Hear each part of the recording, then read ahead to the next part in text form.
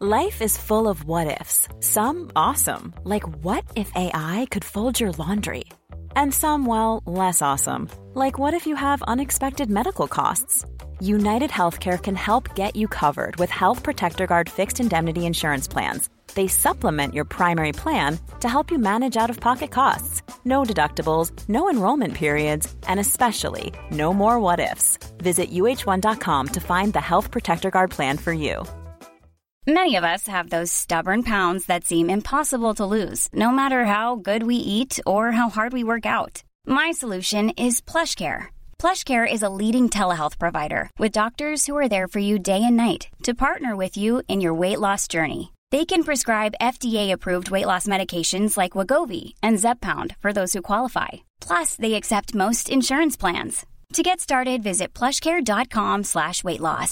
That's plushcare.com/weightloss. Spring is my favorite time to start a new workout routine. With the weather warming up, it feels easier to get into the rhythm of things. Whether you have 20 minutes or an hour for a Pilates class or outdoor guided walk, Peloton has everything you need to help you get going. Get a head start on summer with Peloton at onepeloton.com. There's never been a faster or easier way to start your weight loss journey than with PlushCare.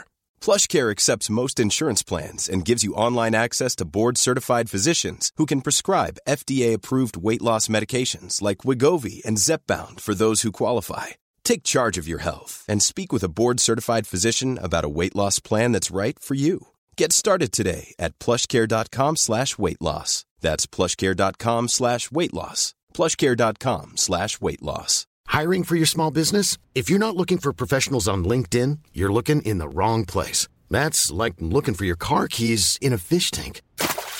LinkedIn helps you hire professionals you can't find anywhere else, even those who aren't actively searching for a new job but might be open to the perfect role. In a given month, over 70% of LinkedIn users don't even visit other leading job sites. So start looking in the right place. With LinkedIn, you can hire professionals like a professional. Post your free job on linkedin.com/people today. سلام. این 81مین طنز پردازی است. برای کودکان هم به هیچ وجه مناسب نیست.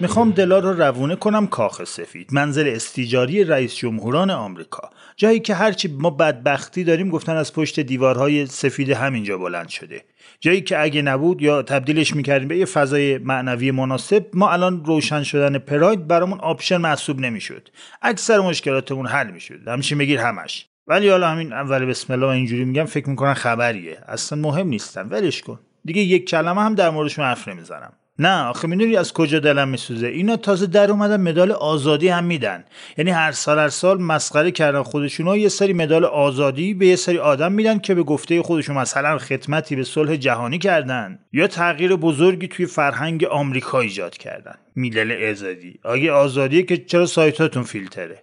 چرا هر سایتی درباره موضوعمون باز کردی فیلتر بود؟ آزادیه، کوفت و درده، ولشون کن و ارزش ندارن. کامنت منفی دادین سر اون اپیزوده، ولش کن اصلا. حالا نوامبر 2016 یه روز پاییزی دلپذیر تو کاخ به اصطلاح سپید بروبیایی بود که قرار 21 نفر مهمون بیان و مدال‌هاشون رو از دست اوباما رئیس جمهور وقت بگیرن. توی لیست مهمونا اسامی معروف و مشهور زیاد هست، از بیل گیتس و رابرت دنیرو گرفته تا مایکل جردن و تام هنگس و کریم عبدالجبار و الن دجنرس. اسمش البته الن دجنرس هست ولی من عادت کردم میگم الن دجنرس. باز اگه تو این اپیزود یه چی دیگه گفتم بدونید منظور الن دجنرس هست. واقعا پادکست عجیبیه، شرمنده دیگه. برگردیم به کاخ سفید ببینیم چی کار کردن اون تو. میگم فیلتر بود، درست نتونستم ببینم چیکار کردم اون تو، ولی مثلا حالا چیکار می‌خواستم بکنم، مثلا چی می‌خواستم بهشون بدن؟ ترازو آشپزخونه، ای ساعت دیواری، پتو، یه دست لیوان نشکن فرانسوی یا جام دادی از این که مگنتی هست از اینا. بحث کینش نیستا، دلم نمیخواد با اینا دهن به دهن بشم، اصلا در حد ما نیستن. اصلا ما کلا یه جوری هستیم که دیگه کمتر کسی در حد ما میتونی پیدا کنی. دیگه هم نمیگم بی خودی بزرگشو نکنیم، تمام، بکنن خبریه. خب این 20 مهمون رو که گفتم کاری باشون نداریم، یعنی با یکیشون فقط کار داریم و اون الن دجنرسه. با کت و شلوار زرشکی وایستاده بالای سن جلوی یه پرده طلایی، گوش تا گوش اتاق پر از چشمای هیجان زده و فلش‌های دوربینه. الن یه بغضی هم تو گلوش داره که با لبخند همیشگیش پنهونش کرده. بالاخره بعضی چیزها برای بعضیا مهمه دیگه. من که جام دادی مگنتی هم دادن سر صف صبحگاه، تو بگو یه ذره که به رو خودم ورده باشم. تازه زنگ بعدش هم که ریاضی داشتیم کتک خوردم، همون یه بارم بود. کتک که نه، جایزه. تنها جایزه‌ای که تو عمرم گرفته بودم همون بود برای مسابقات احکام. حالا هالیوود دیگه واسه طنز فرزاشون میشه، بهش میکنه اصلا. وقتی اوباما مدال به اصطلاح آزادی رو انداخت گردن الن موسوم به دجنرس، الن هیجان بی سابقه ای رو تجربه کرد. اشک دور چشاش حلقه زد. رئیس جمهور رو با هیجان بغل کرد. با خودش فکر میکرد اینجا کجاست؟ این مدال رو گردن من چه میکنه؟ بعد از این مسیر عجیب و غریب و طاقت فرسا، یعنی همه چی الان واقعیه. الن بعد اون همه جایزه و عنوان و تیترهای بیشمار حالا یه مدال ملی رو روی گردنش میدید. متن این اپیزود رو مهنوش رضایی نوشته و ما میخوایم بدونیم واقعاً چی شده. الن اصلاً کی بود؟ مسیر پیچیده و عجیب و غریبی که پشت سر گذاشته چی بود؟ حامی مالی این اپیزود ریزباره. ریزبار که کارش در زمینه تأمین انواع تیراهن و میلگرد و ایناست، صاحبش پیشنهاد میکنه که برای کارهای مختلف ساختمانی و عمرانی اول از منطقه خودتون، شهر و روستای خودتون خرید کنید. اگه محصول مد نظرتون نبود یا قیمتش نسبت به تهران خیلی بالا بود، میتونید لیست محصول مورد نیازتون رو با خیال راحت به ریزبار بسپارید. همه نیازهاتون ریز و درشت خیلی دقیق و منظم براتون ارسال میکنند. ریزبار 3-4 هست که در این زمینه فعاله و تونسته اعتماد مشتریان رو جلب کنه. آهنالات، فولاد، آلومینیوم، تیراهن، میلگرد، ورق، نبشی، صفحه، پای ستون، توری پرسی، ساختمون ساز، جوشکار، برشکار، مهندس، سول ساز، تانکر ساز. ریزباره. ریزبار تامین کننده آهنالات. ریزبار. ریزبار.com.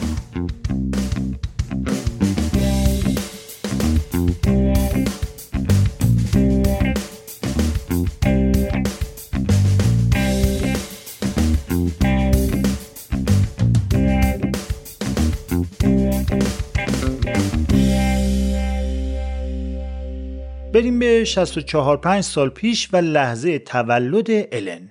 یه دختر چشابی در خانواده مذهبی به دنیا آمد. 28 ژانویه 1958. پدرش مأمور بیمه بود، مامانش شغل عوض میکرد. یه سال قبل از الن هم ونس، یعنی برادرش، به دنیا آمده بود. زندگی خوبی داشتن، البته کم و کاستی هایی هم بود ولی خوب بود. مثلا اونقدر دیگه پولدار نبودن که بتونن یه خونه واسه خودشون داشته باشن، ولی هر چی که بود یه خانواده بودن که همدیگر رو داشتن. زندگی یه روال خوب و ثابتی داشت تا 13 سالگی الن. تا اون موقع همه چی همینطور خوب و آروم بود. یکم درباره شهرشون هم بگم. نیو اورلینز یه شهری نزدیک خلیج همیشه مکزیک، مردمان شاد و سرزنده، شهری که به شبهای پرزرق و برق و پرشر و شورش معروفه. اهل بزن و برقص، منطقه با فرهنگ ترکیبی از آفریقا و آمریکا و فرانسه. مبتذل دیگه، ابتذال خالی. غذاهاشون پر ادویه و خوشمزه و جذاب. توی پیاده رو هم یه سر صدای خنده و موزیک جاز میاد. الن هم پر شر و شور سوار دوچرخش میشد و توی هر سوراخ سنبه‌ای که تو شهر بود سرک میکشید.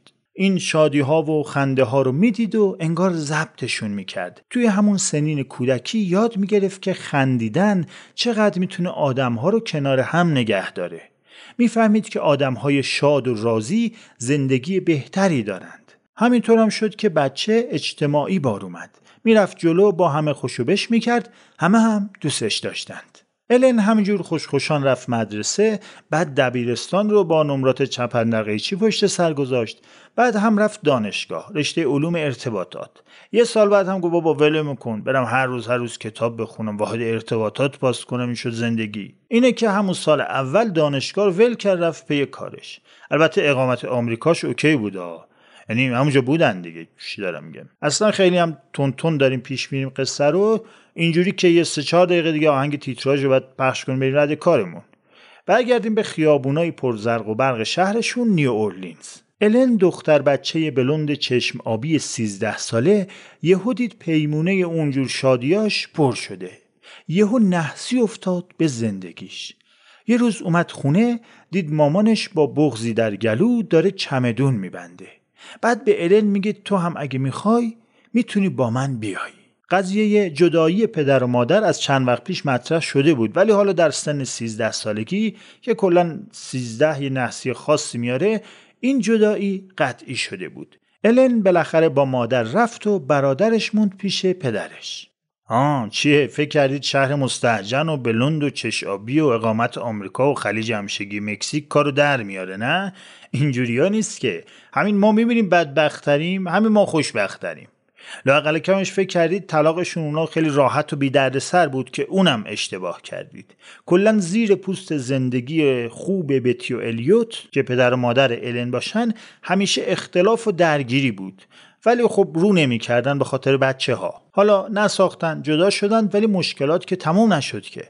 اصلاً برای الن و مادرش که قشنگ بحران ها شروع شد. بتی خانم افتاد و افسردگی گرفت. بله، زندگی ها از دور قشنگه. مثلا اینکه گفتم الن در خانواده مذهبی چشم به جهان گشود، فکر کردید همینجور مزه پروندم فقط.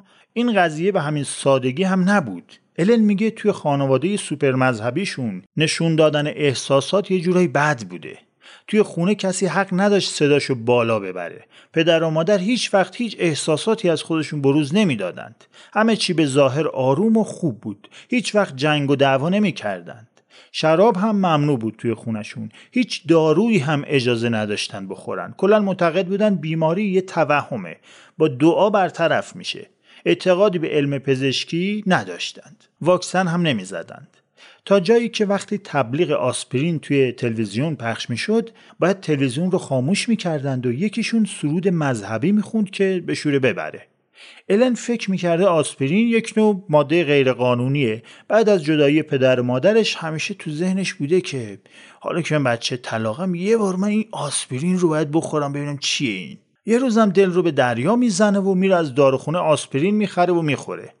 از اون روز به بعد روزی چند تا آسپرین میخورده، به خیال اینکه الان لابد های میشه. این که میگن خانواده های مذهبی تولیدات آدمای آتئیست رو دارند، اینجوریه، میرن آسپرین میخورن.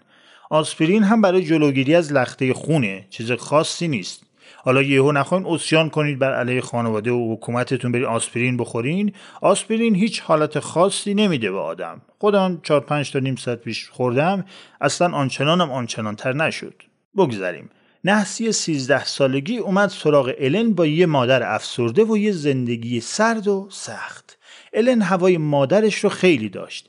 هوای مادرش هم که همیشه خاکستری و ابری بود. به قول خودش داشت کنار زنی زندگی میکرد که تا دیروز مادرش بوده، ولی حالا انگار همخونه‌ای شده بود. بتی میرفت دیت، مردهای جدید رو ملاقات میکرد، ولی باز حالش خوب نبود. من نمیفهمم، مگه میرن دیت اینا هیچ چیز میزای جدید مدید تجربه میکنن، مگه خوش نمیگذره دیگه؟ شما میگید لابد نمیگذره دیگه.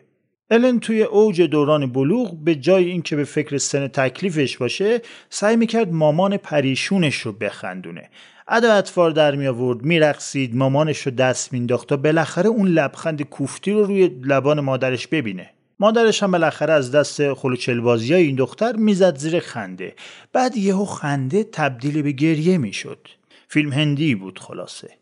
الن میرفت مدرسه و دلش میخواست دامپزشک بشه چون عاشق حیوانات بود، ولی کم کم فهمید درس خوندن کار اون نیست. ادامه تحصیل و مدرک به دردش نمیخوره چون جایی هم اقامت نمیدادند. آمریکا بود دیگه، آمریکا بود، کجا بره؟ ای بابا. حالا توی این هاگیر واگیر بتی خانم یعنی مامانش با یکی آشنا شد که این یکی گویا فرق میکرد براش. اصلا توی چشماش یک غم عمیقی بود. اصلا انگار 1000 سال بود میشناخت اونو و از این دست چیزا. این بار دیگه قضیه ازدواجی شد. رفت برای یه ازدواج دیگه. اون موقع هم 40 سالش بود. البته ازدواج که سن و سال نمیشناسه. پدر بزرگ یکی از دوستام تو سن 80 خورده‌ای توی مراسم ترحیم همسرش یه چشمش اشک بود، با اون یه چشمش داشت تو پیرزنای فامیل که از راه دور و نزدیک حضور به هم رسونده بودند دنبال کیس مناسب میگشت. خلاصه که بتی رفت برای ازدواج دوم با مردی که اسمش بود روی گروسوندروف که والا از فامیلیش هم پیداست که همچین آدم صاف و ساده ای نیست. زندگی مشترک بتی و روی با تب و تاب پسر دخترای 20 ساله شروع شد. اصلا مگه شب و روز حالشون بود این دوتا؟ هر روز هر شب عاشق. این همسایه بالایی ما. حالا الن هم خوشحال میشد، به هر حال مامانش خوشحاله، از ته دل خوشحال میشد. میرفت توی اتاقش و انگشتاشو میکرد توی گوشش و سعی میکرد به تعالیم مذهبی فکر کنه. یاد خدا آرامش قلوبه. 1-2 سال گذشت، به خوبی و خوشی بتی حالش خیلی بهتر شده بود، ولی مدام وصل میسر نمیشود. دجنرس ضرورت وزنی بود. بتی گرفتار سرطان سینه شد. بیماری که همین شما دوست عزیز، همین شما مرد یا زن هر کسی هستی امکان داره مبتلاش باشی و متوجهش نباشی، چون یه آزمایش کوچیک رو پشت گوش میندازی. منم که الان گفتم میگی آره گفته بودم بعد حواسم باشه تست بدم، مهمه. اتفاقا گفتم این چک لیست کارامو که انجام بدم دیگه بعدش چکاپ. ولی نکردی. آمارها نشون میده که در سال 2022 از هر 8 تا زن 1 نفر احتمال داره که به سرطان سینه مبتلا باشه. هر 13 دقیقه 1 زن بر اثر ابتلا به این بیماری از دنیا میره. ولی اگه سرطان سینه رو زود تشخیص بدن، پخش و پلا نشه، حالا بسته به کشوری که توش زندگی میکنی، حتی میتونه تا 100% هم بهبودی حاصل بشه. خواستید چکاپ برید حتما پیش متخصص هم برید ها، اینم بیاتون باشه. خب حالا اگه توی قصه ما بتی زود فهمیده باشه چی؟ اگه زود تشخیص بده سرطانو چی؟ چجوری میشه؟ خب همونجور شد. زود متوجه شد و رفت دنبال دوا درمون و خوب شد. تا همین الان هم خوب و سرحال داره زندگیشو میکنه. حالا اگه یه افتاد و مرد تقصیر من نیست، 93 سالشه. چو انداختید سق من سیاه سق من کجا بود؟ سق من بادنجونی فوقش. حالا سرطان داشت درمان کامل میشد، ولی از اون طرف شوهر که میفرمان بالشت سر شوهر گاهی از 100 تا سرطان بدخیم تره. روی تستوسترون متحرک یه بار رفت توی اتاق الن و گفت من بودم که سرطان مامانت رو تشخیص دادم، برای همین باید تو رو هم چکاپ کنم، نگرانتم، دلواپستم. الن هم از همه جا بی خبر، تعلیمات دینی رو چرا خوب یاد گرفته بود تو زندگی، احکام طهارت و دعا و اینا رو فول بود تکمیل، ولی چیزی درباره بدن خودش و کلاً بدن انسان نمیدونست. حالا توی یه موقعیت ناشناخته قرار گرفته بود، منجمد شده بود انگار، هی سرخ و سفید میشد، خجالت میکشید، نمیدونست چی کار کنه. معاینات تموم شد، ولی پدرخوانده که در واقع پدر ناخوانده بود باز هم اومد سراغش و چندین بار معاینش کرد که این غده ها هر روز ممکنه به وجود بیان، خبر نمیکنه که. الن دیگه حالیش شده بود که قضیه چیز دیگه ایه، آشفته و پریشون شده بود. اصلا دیگه روی رو که میدید 4 ستون بدنش به لرزه میافتاد، اما حرفی به مادرش نمیزد. فکر میکرد اگه چیزی بگه باز همه چیز به هم میریزه. خوشحالی های مادر بعد از این همه مصیبت و سختی از بین میره. اینه که با ترس و اضطراب زندگی میکرد ولی دم نمیزد. یک بار در رو قفل کرد و فکر کرد که روی این بار دیگه بیخیال میشه، شاید اصلا متوجه بشه که کارش درست نیست. ولی روی در رو شکست. الن هم از پنجره پرید بیرون و فرار کرد. شب رو توی یه بیمارستان گذرون، جایی که از اون اتاق کوفتی توی اون خونه جهنمی خیلی خیلی امن‌تر بود. ولی حالا اون یه شب بود، این پایان کار نبود. باز باید برمیگشت توی اون خونه و کنار مادر و ناپدری زندگی میکرد.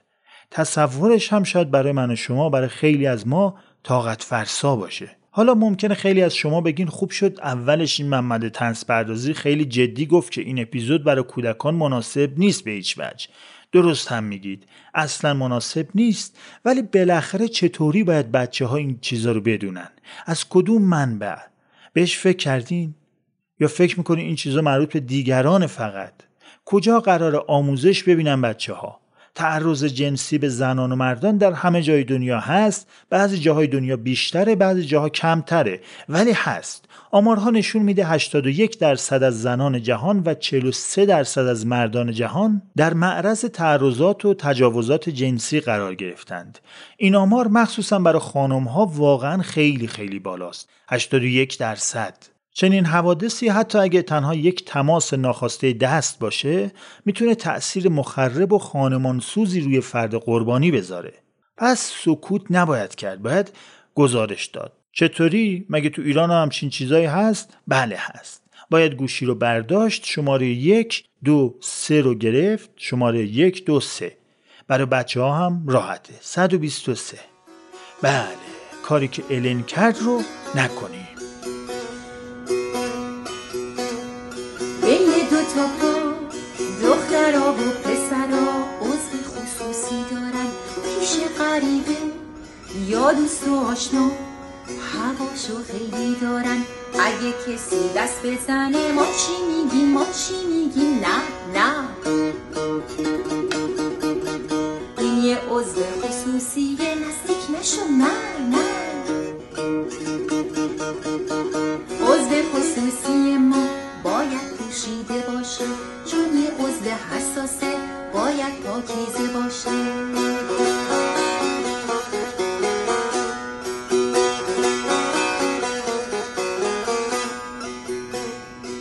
حالا همه با هم بین دو تا پاهامون عضو خصوصی داریم، با غریبه یاشنا هواشو خیلی داریم. بین دو تا پاهامون عضو خصوصی داریم، با غریبه یاشنا هواشو خیلی داریم، هواشو خیلی داریم، هواشو خیلی داریم. الن 1-2 سال هیچی به مامانش نگفت. توی این نفرت و ترس دست و پا میزد. از اینکه مادرشو کنار اون غول بیرحم میدید همیشه حالت تهوع بهش دست میداد. بالاخره وقتی 18 سال شد دل رو به دریا زد و موضوع رو به مادر گفت. عکس العمل مادر چی بود؟ داد و هوار رو انداخت. نه سر شوهرش ها، سر الن که داری دروغ میگی، دختر بی حیای چش سفید ور پریده. مادر الن 18 سال دیگه هم کنار روی زندگی کرد. 18 سال آزگار زمان لازم داشت تا بفهمه روی چه ذات پلیدی داشته تا ازش جدا بشه. ولی دیگه توی اون سن جدایی مادر و ترکوفت و زهرمار دیگه فایده‌ای برای الن نداشت. حتی عذرخواهی و اظهار پشیمونی مادر هم دردی از یه آدم شکسته و ضربه خورده دوا نمی‌کرد. وقتی مادر الن دخترش رو به دروغگویی و چشم سفیدی متهم کرد، الن فهمید دیگه توی اون خونه جای موندن نیست. قهرمان زندگیش، مادرش رو، سلطان غمش رو تو بهشت زیر پاش جا گذاشت و برای همیشه رفت. چمدونش رو بست و رفت. در واقع برگشت به شهر کودکیش، نیو اورلینز. رفت دانشگاه که درس بخونه و البته سال بعدش رها کنه. اونجا بود که برای زندگی مستقل، برای امرار معاش دست به خیلی کارها زد. از کار در کافه بگیر تا نقاشی ساختمان و صدف پوستکنی تو رستوران. کارا درست و درمون نبود، موقتی بود. این بود که وضع مالی اسفبار بود. توی اتاقی زندگی میکرد که تمام زمینش نم کشیده بود. ولی همین بین مردم بودن و دیدن زندگی ها و روزمرگی ها باعث شد که الن شروع کنه به نوشتن. چیا می نوشت؟ مثلا یه بار توی فروشگاه بزرگی در بخش فروش جارو برقی کار میکرد. یه جارو برقی بود که وقتی روشن میشد یه چراغ کوچیک هم جلوش روشن میشد. قیمتش هم $5 به خاطر این چراغه از بقیه مدل‌ها بیشتر بود. یه روز یه خانمی از الن پرسید این چراغ برای چیه؟ الن هم خیلی فی‌البداهه گفت اگه بخوای نصف شب خونه رو جارو بکشی دیگه لازم نیست چراغ روشن کنی که بقیه توی خونه بیدار شن. خانم مشتری زد زیر خنده. از قضا جارو رو هم خرید. این شد که الن همیشه احساس میکرد با بعضی از کارها و حرفاش باعث خندیدن دیگران میشه. دیگه یکم اعتماد به نفس گرفت و شروع کرد به نوشتن همین چیزمیزا، همین روزمره ها. اطرافیان الن حس کردن که این دختر یه استعدادی توی طنز کمدی داره. هم بهش میگفتن، اونم تشکر میکرد. تا اینکه یه بار یه برنامه خیریه طور توی شهر گذاشته بودن، دعوت کرده بودن هر کی استعدادی داره نمیدونه کجا بریزه بیاد اونجا چیز کنه. دوستان الن هم گفتن خب بالاخره به سرسازی شد، باید بری دیگه. الن خب سنش خیلی کم بود، استرسی هم بود، ولی هر جور بود خودشو کشون توی اون برنامه شروع شد. نوبت الن شد. دختره چشابی، چش سفید اسبق با یه ساندویچ و سیب زمینی سرخ شده و یه لیوان شیک رفت روی استیج. اولش گفت که اولین باره که میام رو صحنه یه خورده حقیقتا مضطربم. تازه از صبحم هیچی نخوردم، الانم هیچی نخورم، دیگه قشنگ غش میکنم. اینه که اگه اجازه بدین ساندویچمو میخورم و اجرامم در کنارش ادامه میدم. یه گاز زد و گفت چیزی که میخوام دربارش حرف بزنم. یه لحظه باز یه گاز دیگه زد و افسود واقعا خوشمزه است. حال من بهتر شده اصلا. سرتون رو درد نیارم. دختری گیس بریده همینجور 10 دقیقه ملت رو سر کار گذاشت. 10 دقیقه وقت برای اجرا بهش داده بودن، همش ساندویچ خورد. همون جمله اول رو هم تموم نکرد. تهش هم گفت ببخشید وقتم تموم شده، باید برم پایین وگرنه میگفتم. حضار از این اجرای هوشمندانه و در عین حال متفاوت حسابی کیف کردند. صدای دست و جیغ و هورا بود که سالن رو پر کرد. اجرا تموم شد و یه نفر از حضار اومد پیش گفت که میشه کافه دانشگاهی ما هم بیای برنامه اجرا کنی؟ الن با وضعیت ترسون و شادون قبول کرد دیگه. بعد با خودش گفت حالا واسه ساندویچه یه بار خندیدن، این بار چه خاکی تو سرم بریزم. نشست فکر کرد و یه ایده جدید پیدا کرد. رفت روی صحنه کافه و گفت میخوام یه آهنگی رو تقدیم نگاه پرمهر شما عزیزان کنم که وقتی توی دوره سخت و سیاه زندگیم بودم ساختمش، وقتی که توی بیمارستان بودم، به امید اینکه حال دلتون خوب بشه. شروع کرد به نواختن پیانو هم میزد. بعد وقتی نوبت آواز خوندن شد بنا کرد به جیغ زدن و داد و بیداد. میزد. همه غافلگیر شدند. بعد کم کم شروع کردن به خندیدن و کم کم کافر و بوی سیگار و قهوه و خنده حضار برداشت. الن خودش میگه کارایی که توی اجراهای اولم میکردم خداییش خیلی لوس و عجیب بود. واقعا سمی بود. الن کم کم برای اجراهاش پول دریافت کرد و همین باعث شد به خاطر پول بیشتر مسخره بازی بیشتر در بیاره. یعنی عامل بی پولی باعث میشد به این فکر کنه که چطور میتونه بیشتر مردم رو بخندونه. این پشت صحنه واقعی زندگی خیلی از طنز پردازانه. از چارلی چاپلین بگیر تا جیم کری و خیلی های دیگه. کسانی که مجبور بودن بیشتر و بیشتر خنده‌دار باشن چون گیر نون شبشون بودند. زندگی الن با همین اجراهای اینقدر بهتر شده بود، داشت با قناعت روی یه روالی پیش میرفت تا اینکه در سال 1981 کمدی کلابی در شهر نیو اورلینز باز شد. اینجا یه خورده قضیه کمدی الن هم جدی تر شد. کلاً بد نیست به عنوان کسی که به طنز علاقه‌منده بدونید که این کمدی کلاب ها چه جور جاهایی هستند. توی کمدی کلاب ها استندآپ کمدین ها میرن اون بالا 20 دقیقه زمان دارن که برنامه‌شون رو اجرا کنند. این افراد لزوماً مشهور و شناخته شده نیستند، یعنی در واقع میرن اونجا تا شناخته بشن. خیلی از بزرگان دنیای استندآپ هم از همین کلاب ها کشف شدن، چون تهیه کننده ها و استعدادیاب ها هم میرن تو این کلاب ها میشینن ببینن چه خبره اونجا. اینه که کلاب ها برای افراد تازه کار میتونه مثل یه سکوی پرتاب بشه. وقتی کمدی کلاب توی شهر زادگاه الن باز شد، الن یه کاست برداشت، صداشو ضبط کرد، برد داد به مسئول کافه.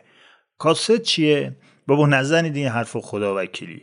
مخاطبان دهه 80 به این ور ما یه چیزایی نمیدونن چیه که واقعا آدم احساس پیر بودن بهش دست میده. خب برید سرچ کنید ببینید کاست چیه، چه فلاپی دیسک چیه، آتاری چیه، جامدادی مگنتی چیه، که اینقدر ما احساس پیری نکنیم دیگه. ای بابا. مسعود کمدی کلاب کاست الن رو گوش داد و خوشش اومد. گفت بیا به عنوان MC فعالیت کن.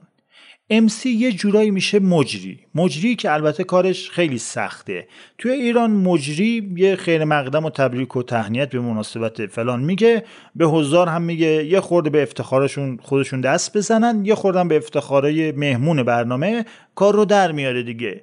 ولی مجری برنامه کمدی کلاب کارش حساسه، باید بتونه مردم رو بخندونه، کمدین ها رو هم معرفی کنه تا بیان روی صحنه. همین مجریگری الن باعث شد حسابی تجربه کسب کنه، حسابی پخته بشه و بره به سمت موفقیت‌های بزرگتر. حالا که به اینجا رسیدیم من یه پرانتز باز کنم، یه ذره درباره کشور عزیز و دوست داشتنی خودمون بگم. کار کمدی به خصوص استندآپ کمدی نیاز به تجربه داره، محتاج تجربه اندوزیه، محتاج اینه که آدم مبتدی بتونه 10 بار جلوی جمع اجرا کنه. ولی توی کشور ما متاسفانه این زمینه اصلاً فراهم نیست یا خیلی خیلی کم فراهمه. بعد ما تاک شوهامون رو با خارجی ها مقایسه میکنیم، بعد ما اجراهای زنده و استندآپامون رو با خارجی ها مقایسه میکنیم. خب ما به قول مرحوم غلام پیروانی با تفنگ بادی رفتیم به جنگ جسه. تازه تاک شوهای ما هم کسانی اجرا میکنن که توی تلویزیون چهره شدن.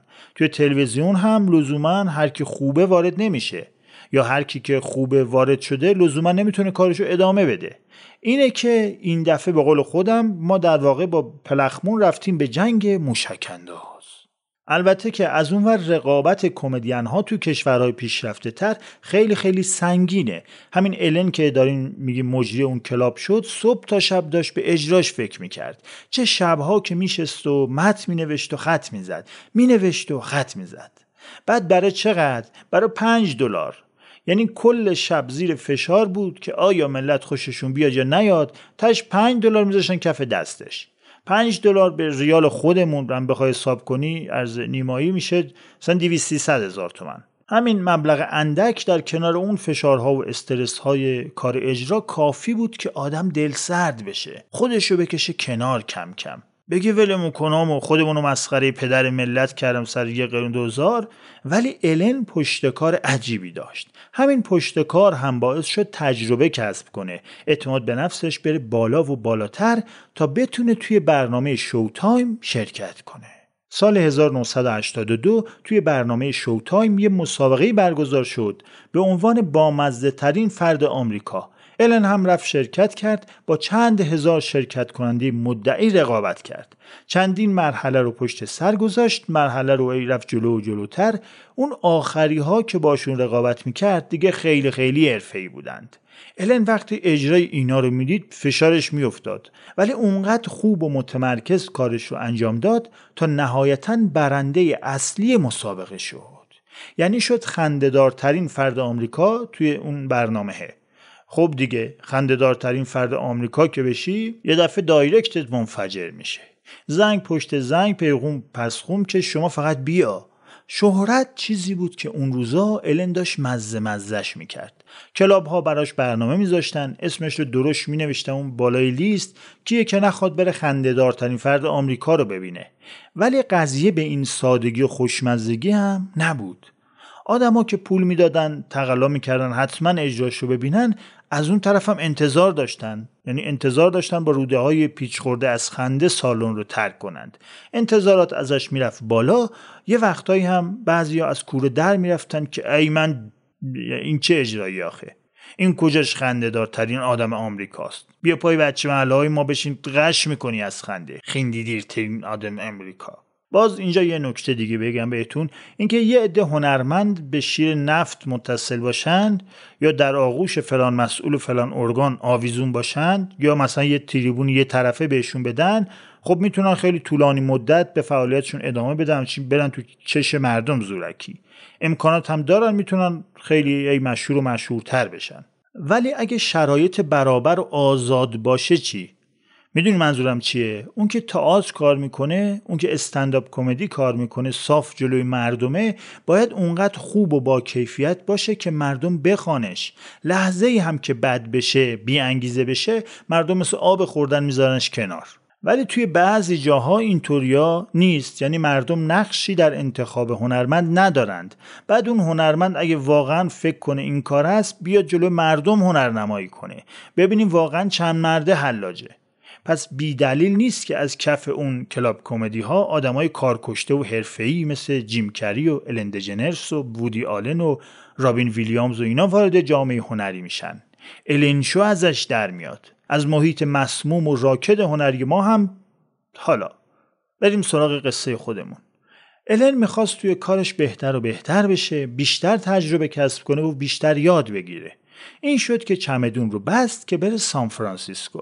سان فرانسیسکو برای اونایی که نمیدونن عرض کنم که اون سالها مهد کمدی جهان بود.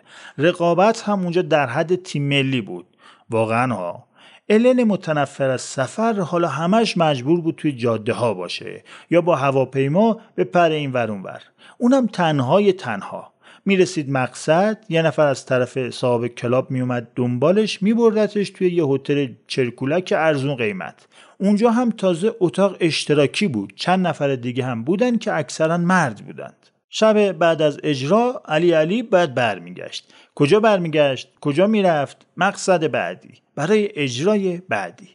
دیگه نمیدونست داره برمیگرده یا میره. خوب بود ولی بسیار سخت بود. همیشه هم احساس تنهایی شدیدی همراهش بود، ولی با تمام این سختی ها انرژیش روی استیج فوق‌العاده بود. میرفت اون بالا و خودش رو از همه چیز جدا میکرد. تمام هوش و حواسش رو میداد به اجرای برنامه. خوبه یه خورده از سبک کمدی الن هم بگم براتون، سبکی که یه خورده متفاوت بود نسبت به بقیه. اول اینکه الن به نظر خیلی راحت میومد رو استیج، طوری ریلکس بود انگار 1000 سال رو استیجه. از طرفی شوخی‌هاش برای عامه مردم اون موقع آمریکا خیلی ملموس بود. از اتفاقات و مکالمات روزمره استفاده میکرد. البته لحنش و میمیک صورتش و اون طرز نگاهاش هم یونیک بود. همین اتفاقات ساده و روزمره خیلی ملموس و خنده‌دار بود. مثلا میگفت میدونید مادر بودن خیلی سخته. بالاخره مسئولیت سنگینیه. مادرها خیلی برای بچه‌هاشون زحمت میکشن تا اونجا که حتی گاهی به جای اونا حرف میزنن.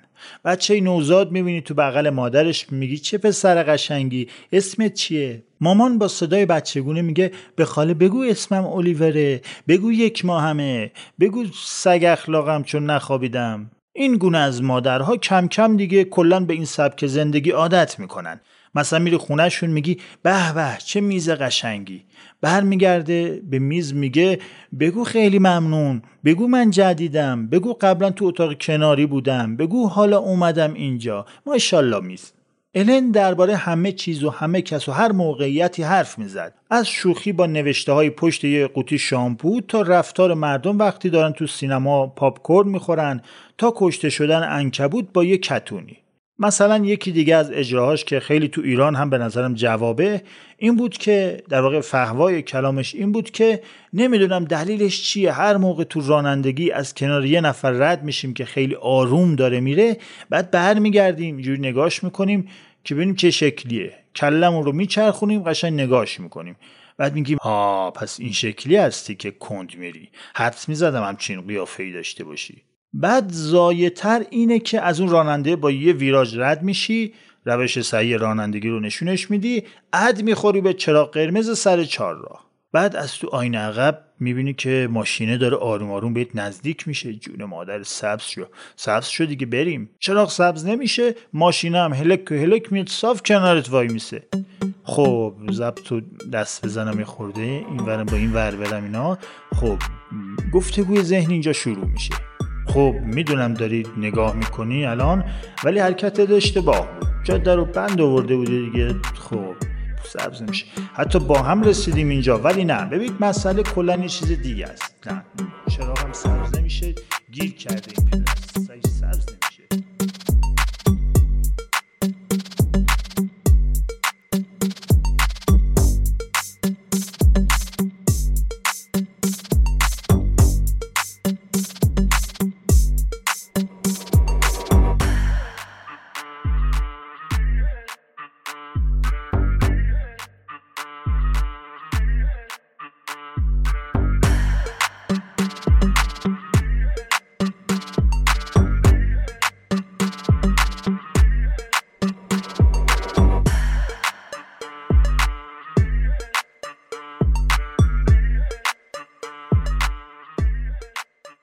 سال 1986 ناگهان نردبان ترقی از اون بالا تالاپی افتاد پیش پای الن. الن هم 2 تا 1 پله رو گرفت و رفت بالا. دیدین یه جاهایی هستن برای اینکه توی یه کارایی بشه بهت بگن موفق حتما باید اونجاها رفته باشی.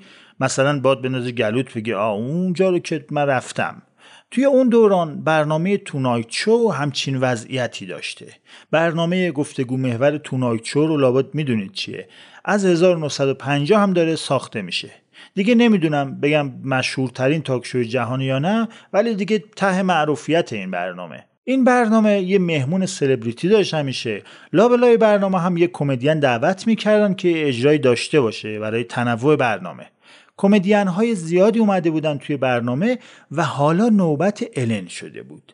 الن هم خوشحال و خندون اومد و اجراش رو کرد. خوشحال و خندون وسایلش رو جمع کرد که بره. یهو جانی کارسون اومد سراغش.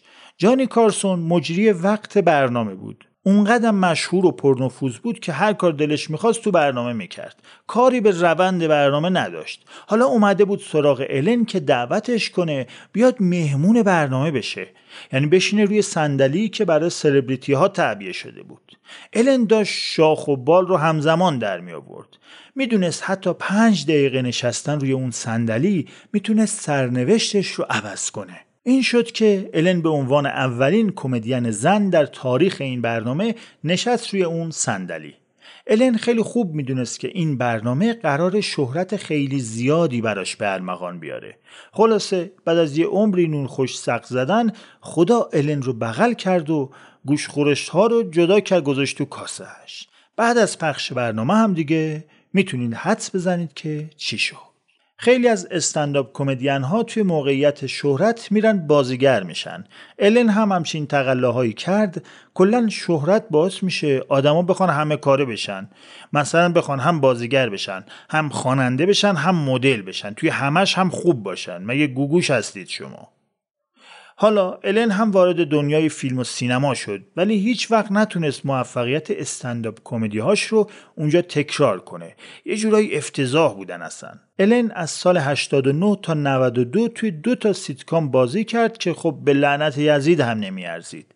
ولی وارد استنداپ که میشد همه چشم ها رو خیره میکرد. حالا وسط این بیا و بروها یه چیزی ذهن مردم ستمدیده و مظلوم آمریکا رو به خودش جلب کرده بود. و اون این که چرا این الن که اینقدر موفقه تنهاست؟ چرا پارتنر نداره؟ مردم آمریکا خب یک حالت غرب زدگی خاصی دارن، سرشون توی کنه سلبریتیاشونه، ولکن نیستند. میگفتن خب الن جان گفتی خندیدیم، حالا ما نباید بدونیم با کی میری، با کی میای، میری خونه چی کار میکنی؟ نمیشه که ما ندونیم زندگی خصوصی شما رو. میخواستن مشهور نشن. مگه ما دنبال سر در آوردن از زندگی غریبه ها هستیم؟ حالا یه بار 2 بار یا چند بار، ولی اون که مشهوره ما داریم حمایتش میکنیم، پس باید بگه توی خونهشون، تو کنهش، تو خشتکش چه خبره. سوالات و زمزمه های ملت باعث شد بالاخره الن در آپریل سال 1997 توی تلویزیون بگه که همجنسگراست. گفت و خودشو راحت کرد، جده رو ناراحت کرد. البته یه چیز چرا اینجوری دارم حرف میزنم؟ البته یه چی میگم، یه چی میشنوید. سال 97 توی جامعه بسته آمریکا گفتن همچین حرفی اصلا آسون نبود. چرا میگیم جامعه بسته آمریکا؟ مگه در بیبندوباری و ابتذال قوطه‌ور نبودن اینا؟ چرا هستن، ولی با حفظ سمت آمریکایی ها اونقدر هم که ما فکر میکنیم اوپن مایند نیستند. قید و بنداشون خیلی زیاده. توی آمریکا عموم جامعه تفکرات مذهبی و اعتقادی شدید دارند. شاید توجه کرده باشید توی تلویزیونشون اگه کسی حرف زشت یا به اصطلاح اف ورد به زبون بیاره حتما به جاش بوق پخش میکنن. ولی توی خیلی از کشورها، به خصوص توی خیلی از کشورهای اروپایی، خبری از بوق سانسور نیست. این نشون میده که آمریکا حساسیت‌های خاص خودش رو داره. حالا اینکه یکی بیاد تو تلویزیون اعلام کنه که همجنسگراست، اونم توی یه برنامه پربیننده، خیلی جرأت میخواد. و الن این کار رو کرد.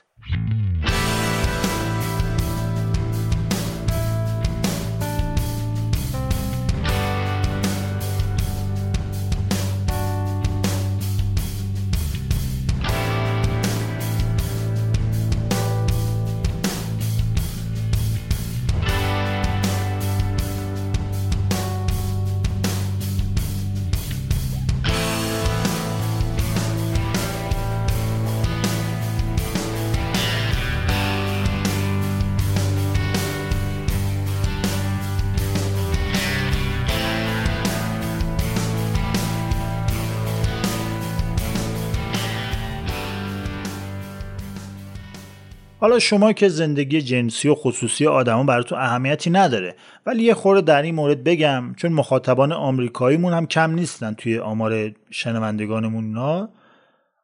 فیلتر شکر روشن می‌کنید اونجور نشون میده. حالا به هر حال الن توی دوره نوجوانی چند تا دوست پسر داشت ولی تجربه خوبی باهاشون نداشت. یعنی حس میکرد خیلی چیز بیخودیه، بی‌معنیه. بعد که رفت پیش پدرش زندگی کرد، پدرش هم 2 تا دختر دیگه هم داشت، یعنی الن 2 تا خواهر ناتنی داشت اونجا. الن 19-20 سالش بود اون موقع، با دختری به نام کت دوست شده بود.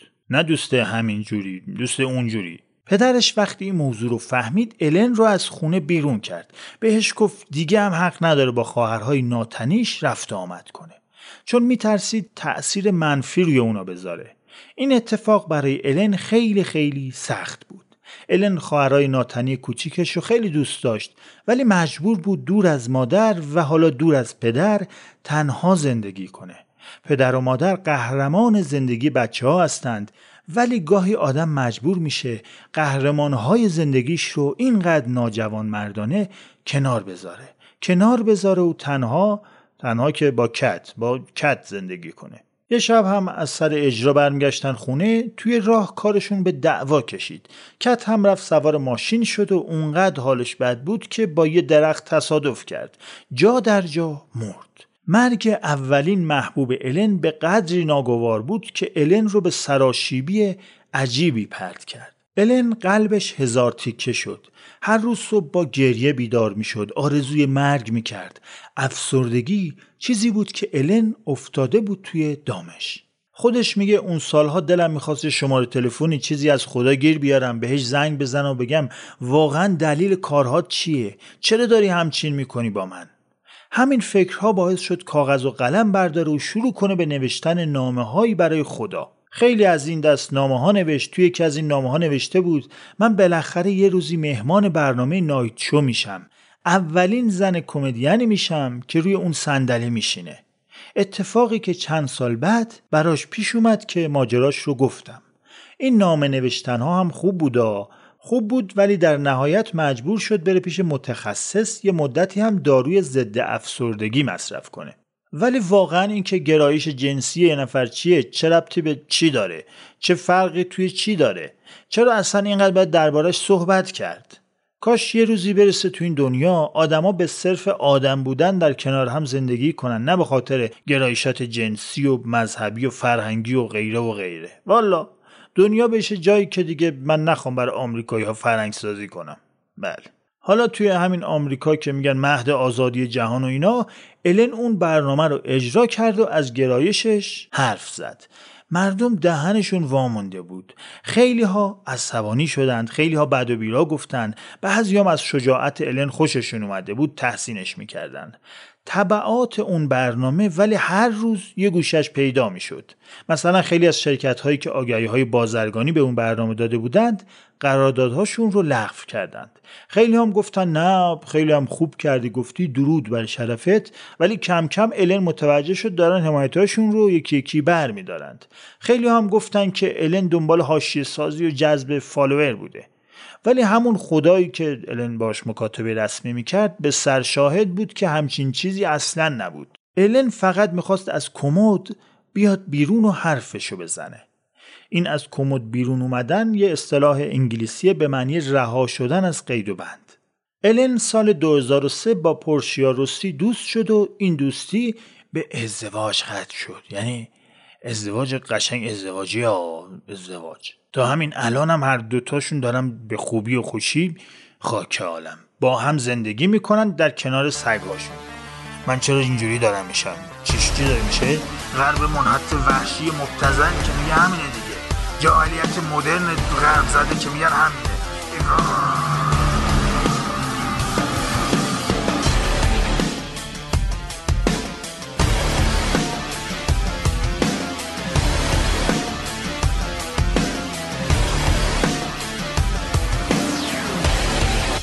از نظر کارنامه هنری همه کارهاش رو بذارین یه طرف، الن شو رو هم بذارین یه طرف دیگه. شاید خیلی از شما الن رو صرفاً به خاطر الن شو بشناسید. قضیه الن شو از این قراره که سپتامبر سال 2003 الن یک شو تلویزیونی به اسم د الن دجنرس شو برد روی آنتن شبکه CBS. برنامه‌ای با شعار مهربان باشیم. بخش‌های متنوعی داشت، پرطرفدارترینش هم همون قسمت مهمان برنامه بود. اولین مهمان این برنامه هم جنیفر آنیستون، بازیگر نقش ریچل تو سریال فرندز بود. کلاً هم جنیفر دوست جونجونی النه، سرجازی الن شو انگار. الن شو توی همون قسمت‌های اول نظر مخاطبان رو به سمت خودش جلب کرد. در واقع برنامه ترکوند، خیلی پر مخاطب شد. اونقدر بیننده پیدا کرد که شاید کمتر کسی توی دنیا باشه لااقل اینقدر ازش رو ندیده باشه. الن دیگه شبانه روزش شده بود همین برنامه.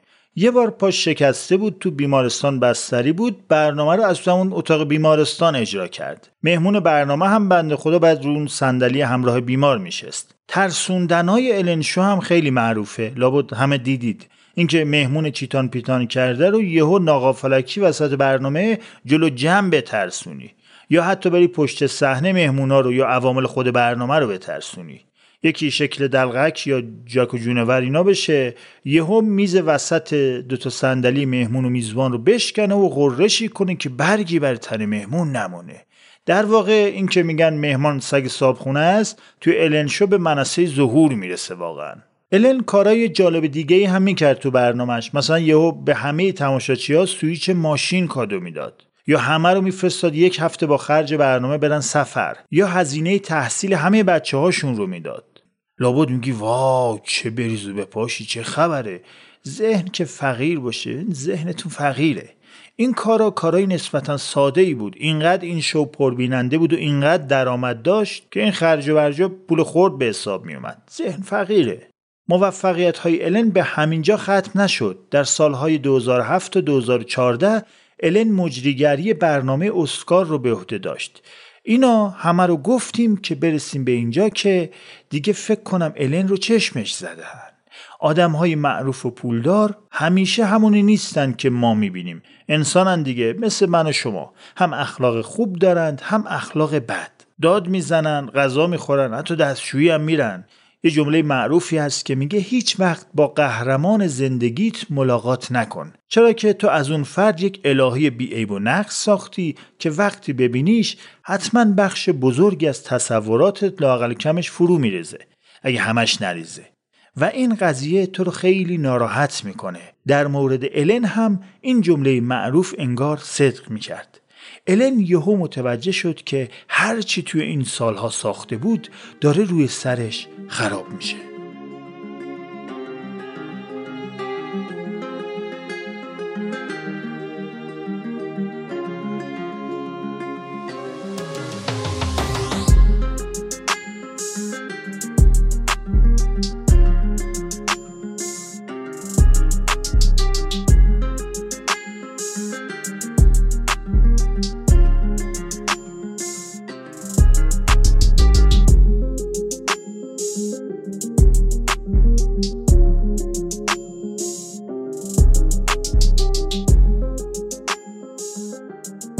یه لحظه توجهتون رو درست حسابی به چیزی که میخوام بگم جلب کنید. ذهن فقیرتون اینجا باشه.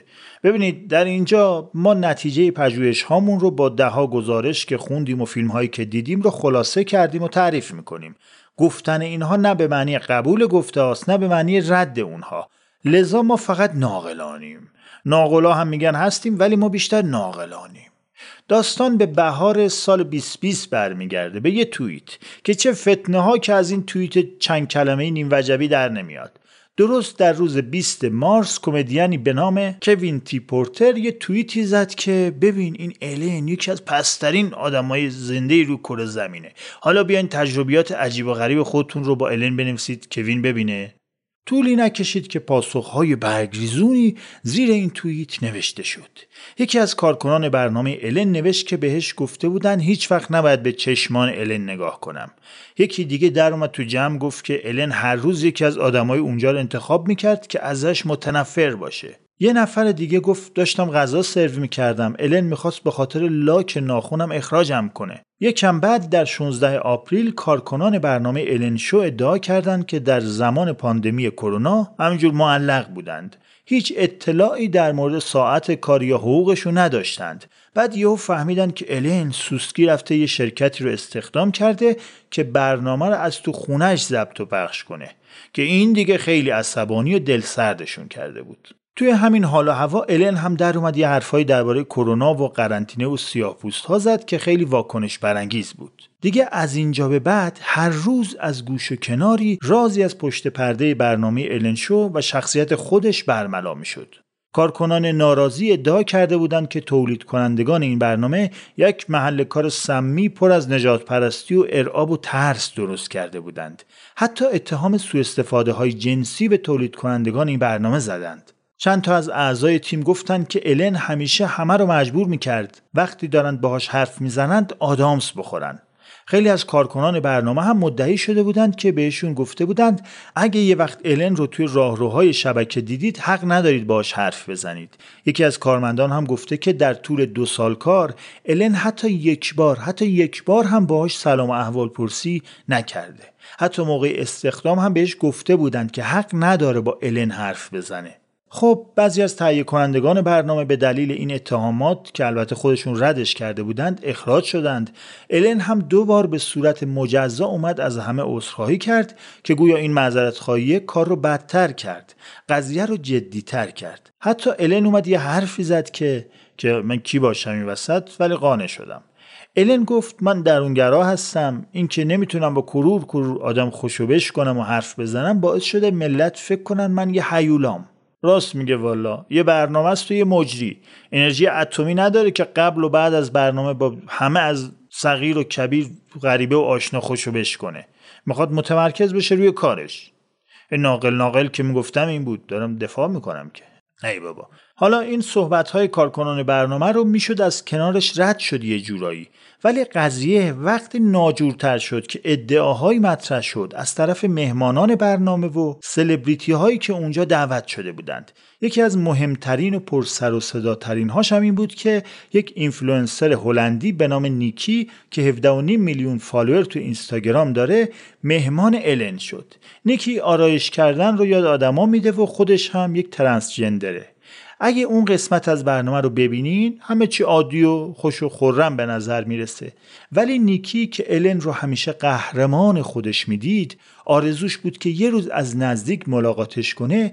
بعد از برنامه بنا کرد به گفتن چیزایی که یه چیزای دیگه ای رو نشون میداد. نیکی کلی در مورد بدرفتاری هایی که باهاش در پشت صحنه شده بود حرف زد. گفت که حتی بهش اجازه استفاده از دستشویی خصوصی رو ندادند. رفتار الن هم قبل از شروع شدن دوربین ها خیلی سرد بوده. این حرفای نیکی باعث شد یه عده دیگه هم شروع کنن به گفتن. یکی از مهمانان سابق برنامه ادعا کرد که رفتار مهربان این مجری در مقابل دوربین صرفاً نقش بازی کردنه. همچین که دوربین خاموش میشه اخلاق الن هم تغییر میکنه. همین مهمون توی یکی از مصاحبه‌هاش گفته بود که وقتی برای پخش آگهی‌های بازرگانی ضبط رو متوقف کردند، الن حتی یک کلمه حرف هم با من نزد. ساکت میشست و هیچی نمیگفت. قبل از برنامه هم بهش گفته بودن که اجازه نداره از الن باهوشتر یا شوخ‌طبع‌تر به نظر برسه، چون توی این برنامه باید الن اون کسی باشه که شوخ‌طبع‌تر از همه است. همین خانم مهمون که توی قسمتی از برنامه لباساش خیس میشد گفته که وقتی اون قسمت تموم شد منو فرستادن پشت صحنه، همینجور منو به امان خدا رهاسازی کردند. نه حوله‌ای نه پتویی، هیچی. الن که 60 سالگی رو رد کرده بود حالا در برابر تیرباران کسانی قرار گرفته بود که شاید اصلا فکرش رو هم نمی کرد. مدتی گذشت و برنامه الن متوقف شد. الن یه جورای دیگه جای پیداش نبود. بالاخره هم یک ویدیویی بیرون داد و توی اون از همه کسانی که به نوعی از رفتاراش ناراحت شده بودند و بهشون برخورده بود عذرخواهی کرد.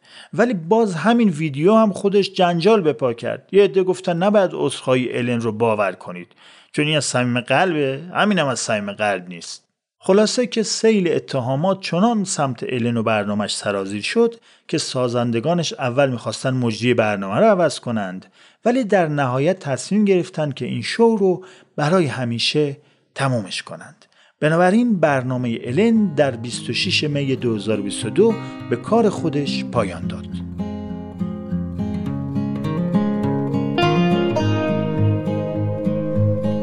I don't know if they would be up for it, but we could give away some fantastic stuff to the audience. Oh, yeah!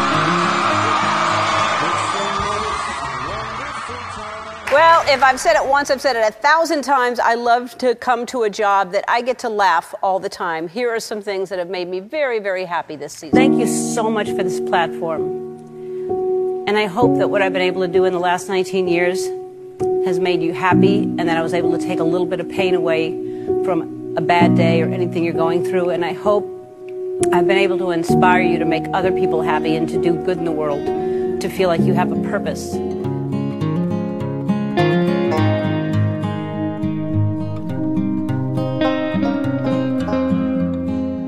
در اون اپیزود پایانی، اون اپیزود خداحافظی، الن بعد از تمام شدن برنامه به سمت مبل توسی رنگی میره و روی اون میشینه و تصویر خودش که توی تلویزیون روبروشه نگاه میکنه. بعد تلویزیون رو خاموش میکنه. این کار رو درست 19 سال پیش انجام داده بود، توی قسمت اول همین برنامه. پایان این مجموعه 3000 قسمتی بعد از 19 سال خبر بزرگ و غم‌انگیزی بود. میلیون‌ها نفر در سراسر دنیا به خاطر این خبر اشک ریختند. اما پایان این برنامه پایان الن نبود، چون الن همیشه الن میمونه. الان که دارم صحبت میکنم الن خانم 65 سالشه. این روزا بیشتر وقتش رو توی منزل کنار همسر 50 سالش و سگهاش میگذرونه. توی شبکه‌های اجتماعی هم فعالیت میکنه. طرفداران واقعی و پروپا قرصش هنوز خیلی خیلی پرتعدادند. الن همیشه میگفت من خوشحالی و خندوندن آدم‌ها رو دوست دارم و امیدوارم که با تمام کارهایی که کردم تونسته باشم که لااقل این رو به مردم یاد بدم که خودتون باشین.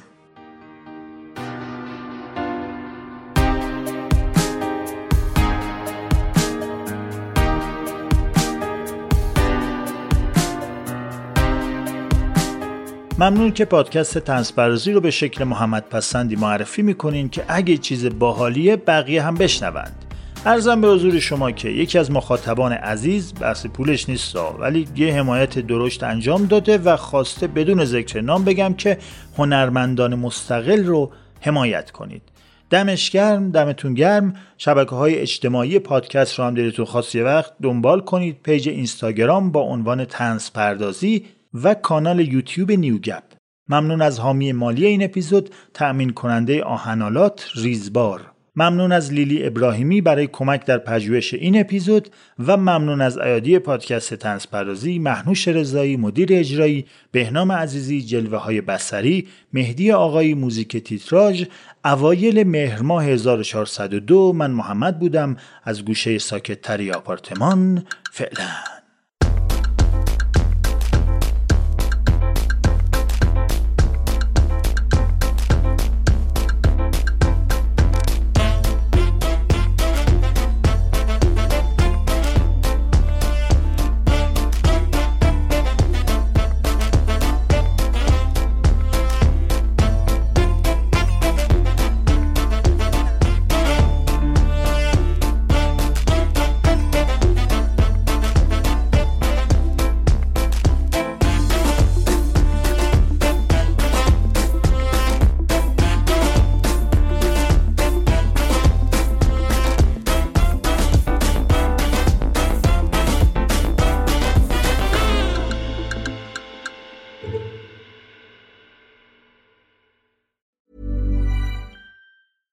Hey, it's Paige DeSorbo from Giggly Squad. High quality fashion without the price tag. Say hello to Quince. I'm snagging high-end essentials like cozy cashmere sweaters, sleek leather jackets, fine jewelry, and so much more. With Quince being 50 to 80% less than similar brands. And they partner with factories that prioritize safe, ethical, and responsible manufacturing. I love that. Luxury quality within reach. Go to quince.com/style to get free shipping and 365-day returns on your next order. Quince.com/style. Imagine the softest sheets you've ever felt. Now imagine them getting even softer over time. That's what you'll feel with Bowl and Branch's organic cotton sheets. In a recent customer survey, 96% replied that Bowl and Branch sheets get softer with every wash. Start getting your best night's sleep in these sheets that get softer and softer for years to come. Try their sheets with a 30-night guarantee. Plus, get 15% off your first order at bowlandbranch.com. Code BUTTERY. Exclusions apply. See site for details.